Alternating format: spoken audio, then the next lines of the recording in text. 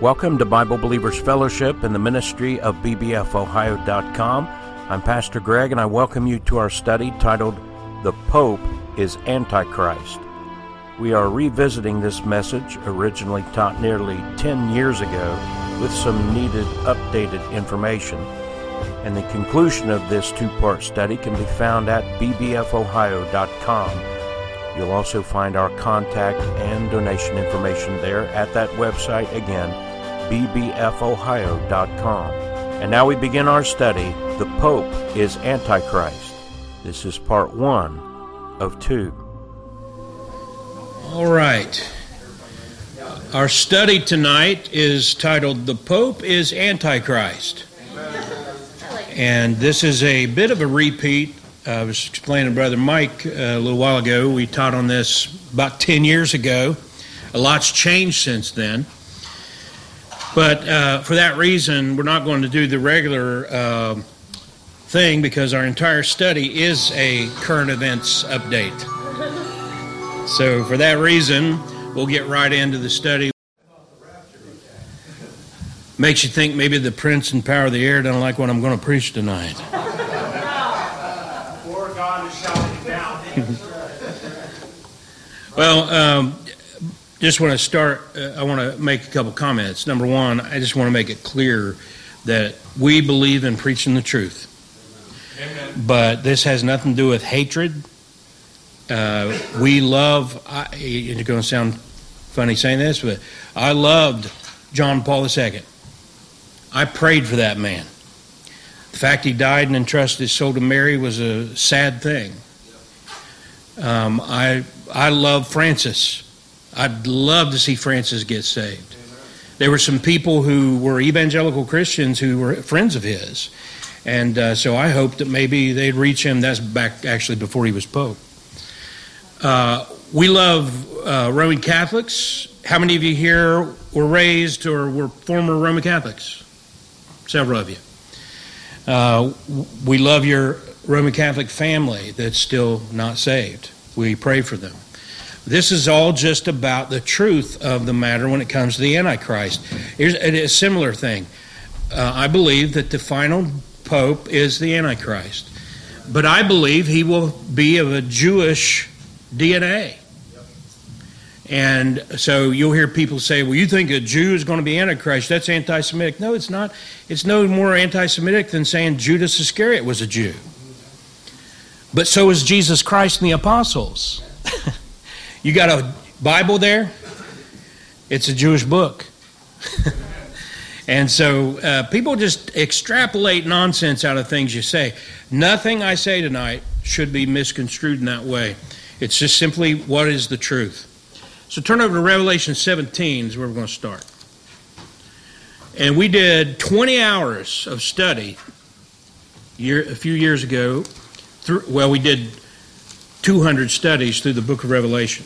And we did 20 hours on Revelation 17 and 18.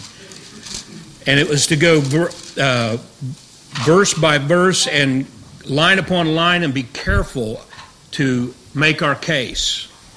Because a lot of people have fallen away from what used to be believed by Christians.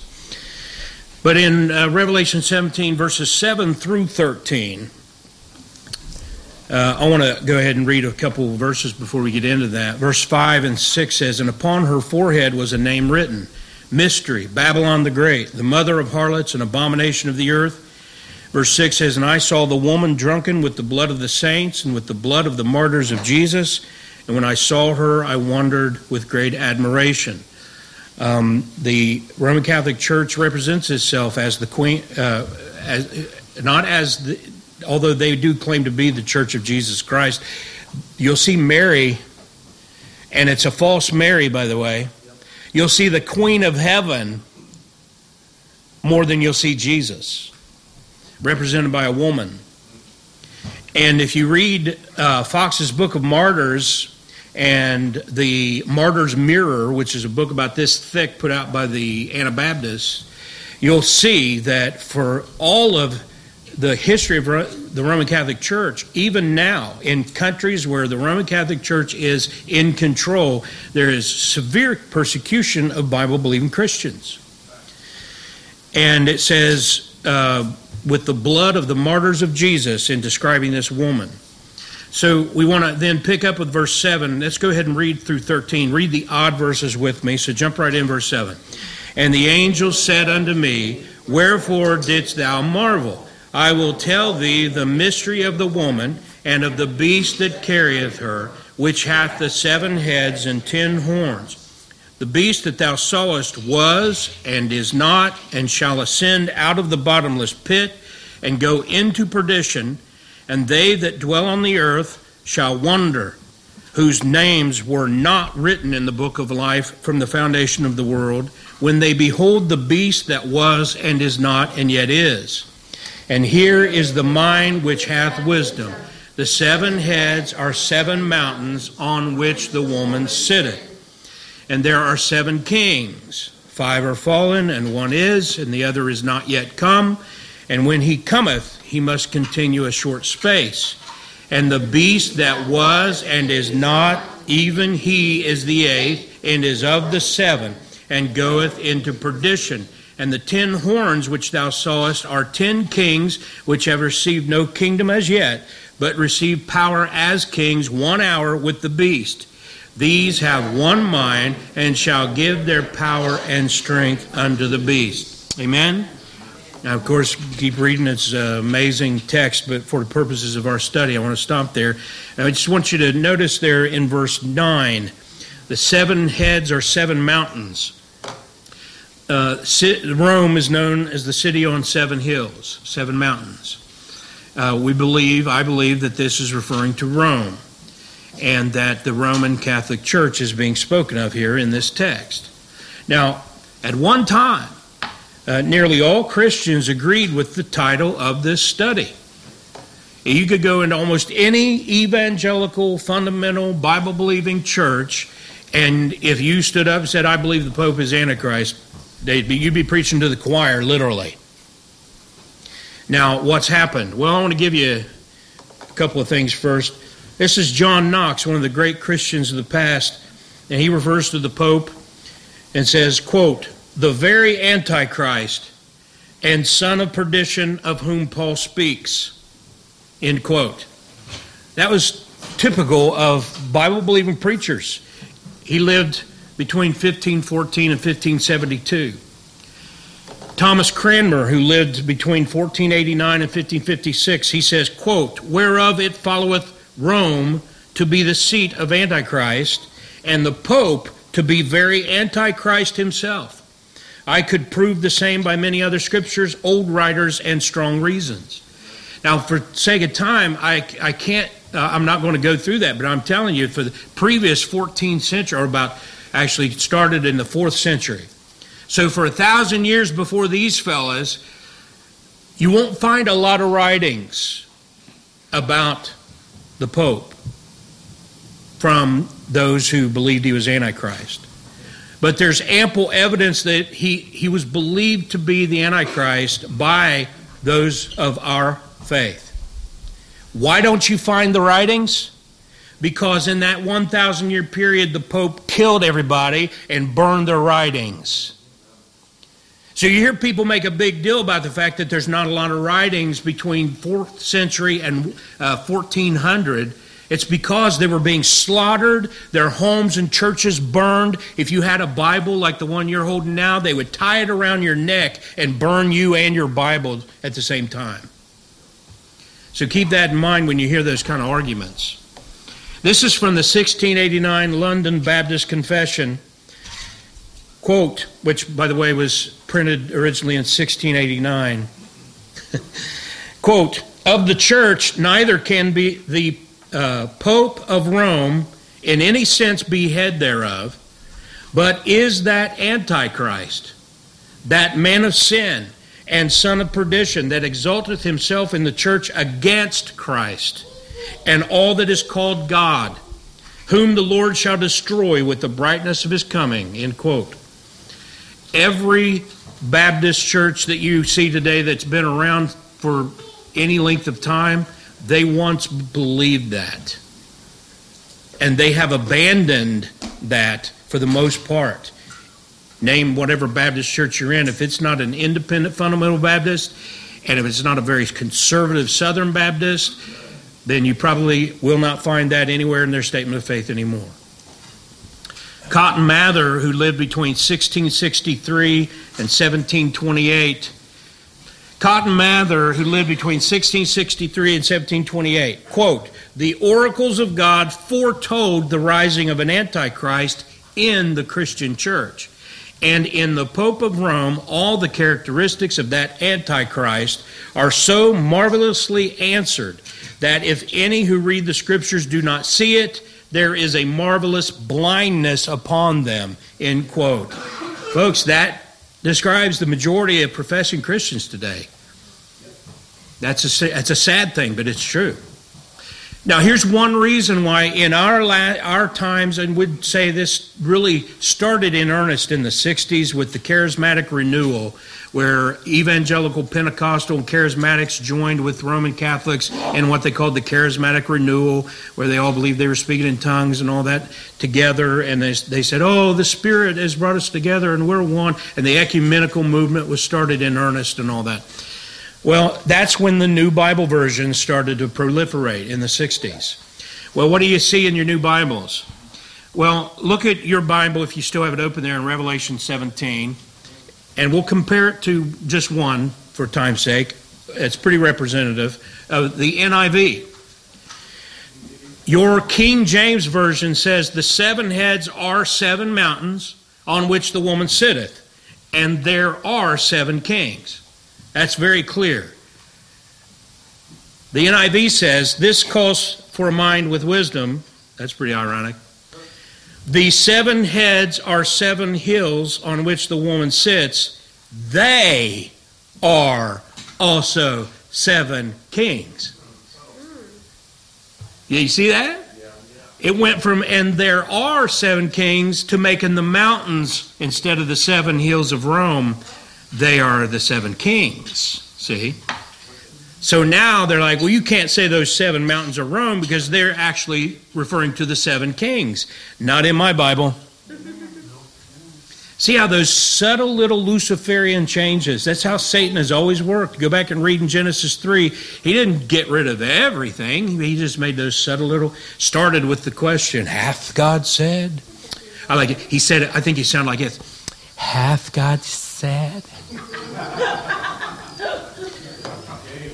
Now, just in case you're wondering, the city on 7 hills, there are 7 hills named. So this is all, you'll find this. I have a copy of the Catholic Encyclopedia at my home. And it's right in there in their own encyclopedia. That the 7 hills refers to the 7 hills of Rome. And those 7 hills are the Aventine Hill, the Celian Hill, the Capitoline Hill, the Esquiline Hill, the Palatine Hill, the Quirinal Hill, and the Viminal Hill. And I probably butchered half of those. But those are the hills. And so it's not really a debate. I've had people, well, that's crazy because Cincinnati's on 7 hills. I'm like, yeah, obviously John the Apostle was talking about Cincinnati. You know, there is a little common sense here that when he's talking, when the Bible speaks of cities and places and identify them, they fit in the context.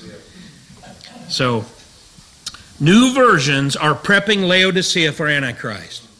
I'll tell you right now, if you're a reader, you should be. If you're not, and you ought to read New Age versions by Gail Riplinger.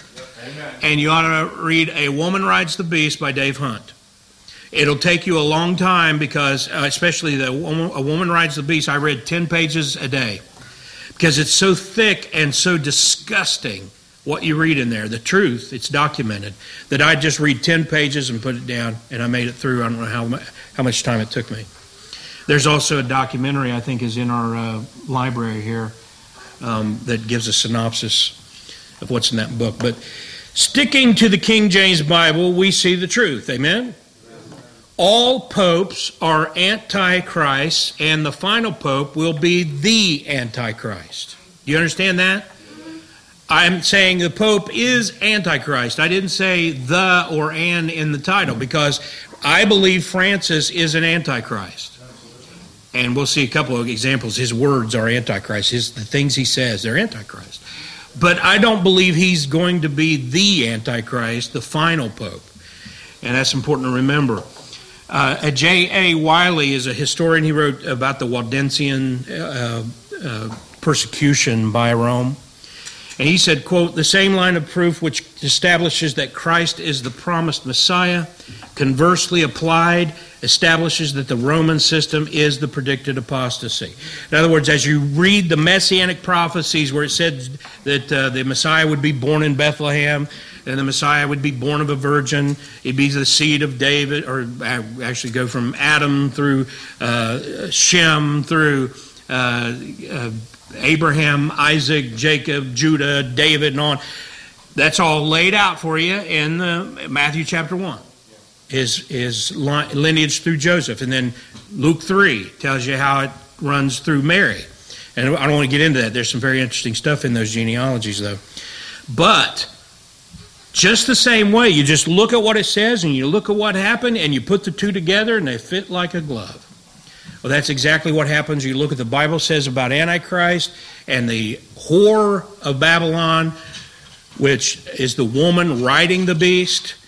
It's clear that it's the Roman Catholic Church, the Roman Catholic system, and the Pope is the beast. That's what he's saying. He's basing that on what he read in hundreds of years of Anabaptist and nonconformist writings and sermons. Quote, "In the life of Christ, we behold the converse of what Antichrist must be, and in the prophecy of the Antichrist, we are shown the converse of what Christ must be and was." And listen, and when we place the papacy between the two and compare it with each, we find on the one hand that it is the perfect converse of Christ as seen in his life, and on the other hand that it is the perfect image of the Antichrist as shown in the prophecy of him. We conclude, therefore, that if Jesus of Nazareth be the Christ, the Roman papacy is the Antichrist, end quote. Amen. And just look at it. Jesus wouldn't have walked around with the big hats and the big robes and the big staff and all the bling that he puts on, millions of dollars in gold and diamonds and everything. Sometimes they actually wear a crown that's supposed to be worth millions of dollars. Jesus said, I don't have a place to lay my head. You know, those word faith guys, you know, they pervert the Bible too. And they get up there and saying, "Oh, Jesus wore designer suits." Yeah, that he didn't. They didn't have those back then, but I guess they had designer robes, but he didn't wear designer robes either. Look at 1 John chapter 2, just a few pages to your left there in your Bible. 1 John chapter 2, verses 18 through 23. Verse 18 says, "Little children, it is the last time, and as ye have heard that Antichrist shall come, even now are there many Antichrists." There's been 266 of them in the Roman Church. That's how many popes there's been. "Whereby we know that it is the last time." You say, well, that was almost 2,000 years ago. Well, in God's reckoning, it's been 2 days. Look what it says in verse 19. "They went out from us, but they were not of us." Go ahead and read that with me. Verse 19. "They went out from us, but they were not of us. If they had been of us, they would no doubt have continued with us. But they went out that they might be made manifest that they were not all of us." And that has application to a number of other things. But we continue, verse 20. "But ye have an unction from the Holy One, and ye know all things." Read 21. "I have not written unto you because ye know not the truth, but because ye know it, and that no lie is of the truth." Now watch this carefully. Verse 22. "Who is a liar but he that denieth that Jesus is the Christ? He is Antichrist, that denieth the Father and the Son." Read 23. "Whosoever denieth the Son, the same hath not the Father. But he that acknowledgeth the Son hath the Father also." Now, you'll read sometimes where it'll appear that these popes do acknowledge Jesus as Messiah and the Son of God. But then you realize that they, in other places, deny him, and in other places, they actually contradict him. And they've been, for example, read what they say about Mary. They undermine Jesus' place as mediator by making her a mediator. The Bible says there's one mediator between God and man, the man Christ Jesus. They throw Mary in there. They also take Jesus and do away with his deity by making him subject to Mary. If you read their literature, I've told you about the one thing that I saw where they teach their young people, and they have Jesus on the cross and blood pouring out of his side, and that blood is being dispensed to sinners through the hand of Mary. The blood comes into Mary's hands and then springs out to the world. And that's how they deny Christ, and we'll come to more in just a second. So in your text there it says, who is a liar? But, wait a minute, that's not the verse I'm looking at. I think I meant to quote verse 24. Who is a liar but he that denieth that Jesus is the Christ? Now, the Roman cult, as I said, doesn't blatantly deny Christ, but they invent a false Jesus that this is the layer I didn't mention yet. They believe they eat Jesus. When we have communion, we believe that we take the bread and the cup in remembrance of Jesus. They believe this thing called transubstantiation. They believe that you actually ingest what supernaturally becomes the flesh and blood of Jesus. I don't want to get into all kinds of detail about that, but there's actually been people through the years. I said this, I'm not tooting my horn, but I said this to Catholics over the years. I didn't realize that way back, especially during the time of Reformation, there were people who made this same argument, and that means you excrement Jesus. If you eat him, you digest him, and he goes into the toilet. It's just blasphemy. And it's not what Jesus taught. And it's a different Jesus. It's a false Jesus. If you add up all the things that the Roman Catholic Church teach about Jesus that go against the Scripture, you come to a false Jesus. So, the Vatican denies the biblical Jesus and promotes a false Jesus of their own creation in reality. By the way, their Jesus doesn't save. If you ask a Roman Catholic priest, ask him, do you believe that the death of Christ, his shed blood on the cross, paid for all sin, and that by faith in that sacrifice I can be saved? Absolutely not. Basically, they believe that he gave you a clean slate. Now, if you keep all the sacraments and die in grace, then you go to purgatory for an unknown amount of time and burn in purgatory until you pay for your own sins and go to heaven. I'm sorry, but that's a false religion, a false gospel, and a false Jesus. Now, it says many antichrists, as I mentioned this a moment ago, there have been 266, and the final pope will be the Antichrist. Now, just an example of how the previous Antichrist, before the Antichrist, they're laying the groundwork for the Antichrist who will come. So Francis is an Antichrist, laying the groundwork for the Antichrist. This is from the Daily Mail over in UK. Leaders, including Pope Francis and the Archbishop of Canterbury, denounce anti-gay laws in unprecedented airborne news conference. They joined together, the Archbishop of Canterbury, he's an apostate, he's not a Bible-believing Christian, the Pope and the head of one of the apostate Presbyterian denominations, they all got up, held hands together, and basically were putting on a display of being Lot's wife. When Jesus said, remember Lot's wife, he wasn't talking about the fact she was a wife or a female. He's talking about the fact that she was in love with Sodom. And that's what those men were doing. Well, go back and watch our study on the Antichrist, and it's called a vile person. And I believe the Bible's clear. The Antichrist will be a sodomite. So it only makes sense that his forerunners are going to try to get rid of the stigma. Yeah. So the Bible predicts that. Even though there's a lot of people who don't believe what they read in the Bible, that's what the Bible teaches, and the Bible predicts that.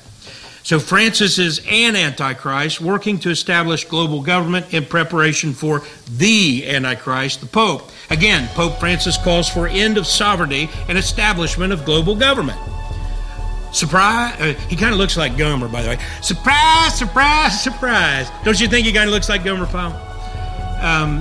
But what do you expect? Wait, I'm not shocked by this. A lot of people are really shocked. I believe we're in the end times. I believe the Antichrist, or the final Pope will be the Antichrist.